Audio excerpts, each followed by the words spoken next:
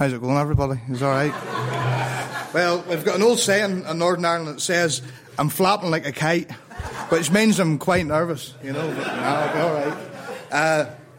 I suppose as you just guessed from my accent, I'm from Northern Ireland, right? But I grew up in Ballymena, and I was born into a good home, you know, and I knew the gospel from pretty young. Like, I was sent out to Sunday school and all that there, you know.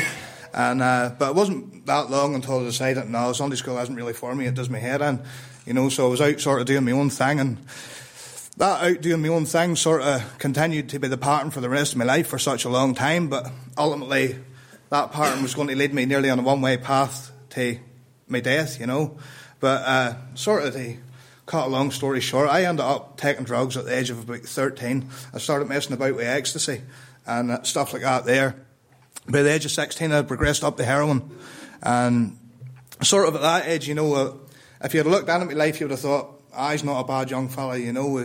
I was playing the rugby and stuff like that there, and I used to have a real passion for it, you know. But even though I was keeping it together on the surface of things, you know, with my job and stuff like that there, I had a good job, worked in a coach builders up in Ballymena, and as I say, I played all the rugby and all that there, and that really was my life, you know.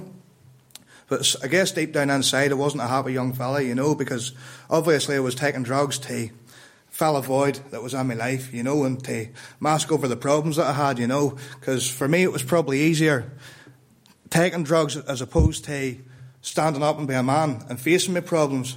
So basically, from the age of 13, my life started to go out of control with the drugs that I was using. By the age of 16, I started using heroin. I started smoking heroin at 16. By the age of 18, I'd started injecting heroin. So it was sort of in that year then that I'd decided to quit the rugby because I'd fell out with the coach and stuff, you know. So when I did that there, everything just really went downhill, you know, really, really quickly. You know, I didn't know where I was going or what I was doing, but all that I did was use drugs to take away the problems that I had in my life, you know. So I'm not going to stand here and tell you all the nonsense that I got up to, because that would just be glorifying the devil. But ultimately, I would just like to thank the Lord for saving me, you know. I was brought to a place in my life there on the Halloween in 2014 where I was lying in my flat and I had nearly died. I was lying in a seizure where my kidneys had packed in because of all the drugs that were in my system. And I was in a real, real bad way. You know, my head was completely mangled, and I ended up in hospital. I did nearly lose my life, but ultimately the Lord had his hand in my life, and it wasn't my time to go. But I knew that I had to change, and I decided, I says, I can't go on living like this. I have to get out of here. So I got up, and I went up to my aunt's house, and I promised I wasn't going to get emotional, so I'm not. But I went up to my aunt's house, and I knew I couldn't do this no more. So I got onto the phone, and I rang Big Frankie. And I said, big man, come round here and get me, because I can't do this no more. So he came round and he got me, and he took me down to Chris Callan's house. And I was a young fella in complete torment.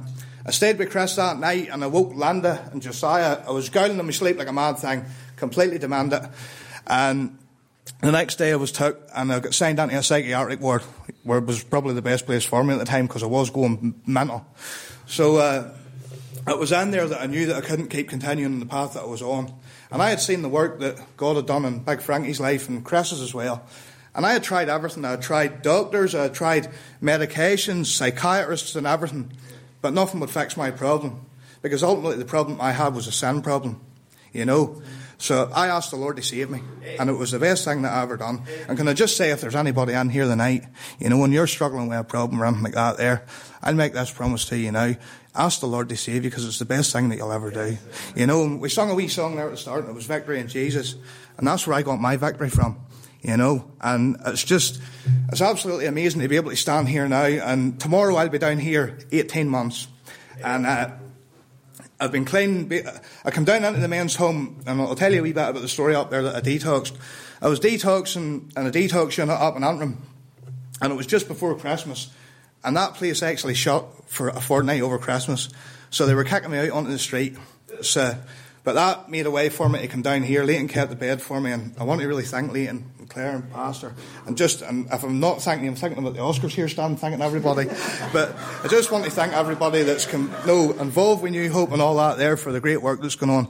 And I'd just like to say that it's a real pleasure of being part of it, But, my life was a complete mess. 19 years an addict, but I'm standing here now, clean and sober and in my right mind, It says in the Bible, if any man be in Christ, he is a new creature. Old things have passed away, behold, all things have become new. And that's what he's done for me. He's made my old life to pass away, and everything now that I have is new is in front of me. It's all good, And I would just like to give the Lord all the praise for it, because I'm only a dopey sinner from Ballymena standing here saved by grace, So ultimately, I would just like to give the Lord all the thanks for saving a clown like me. Amen.